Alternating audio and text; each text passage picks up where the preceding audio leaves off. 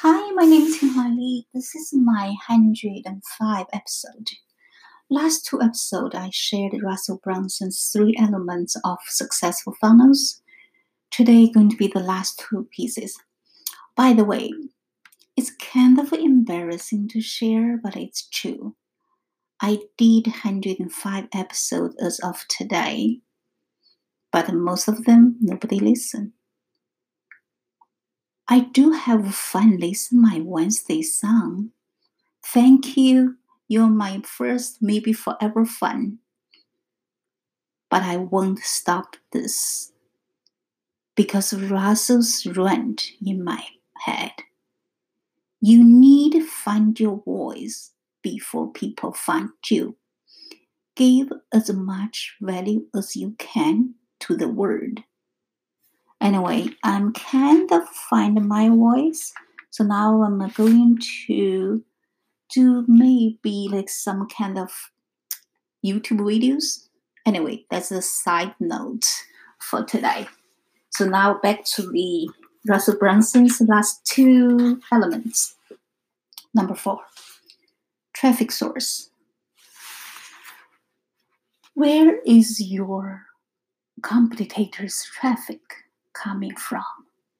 What are the specific website that competitor buyers add on? Is the traffic coming from banner ads or social media or email? Does he use mainly radio or text?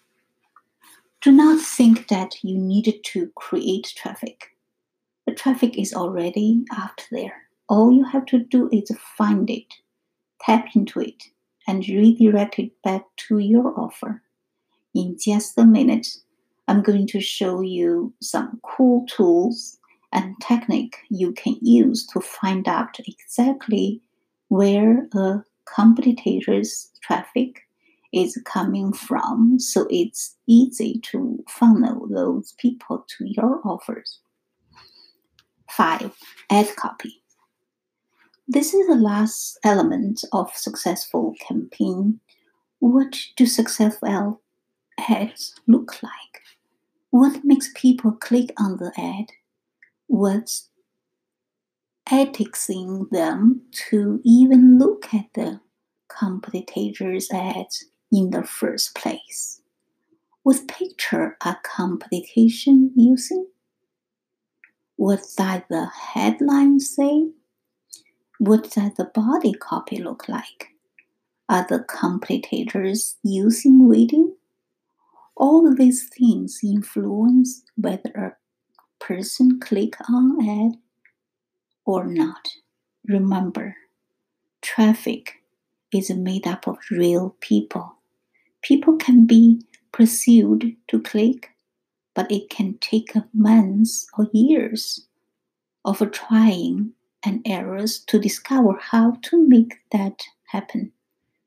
Don't waste time trying to figure it out by blindly tweaking and adjusting your own advertising method.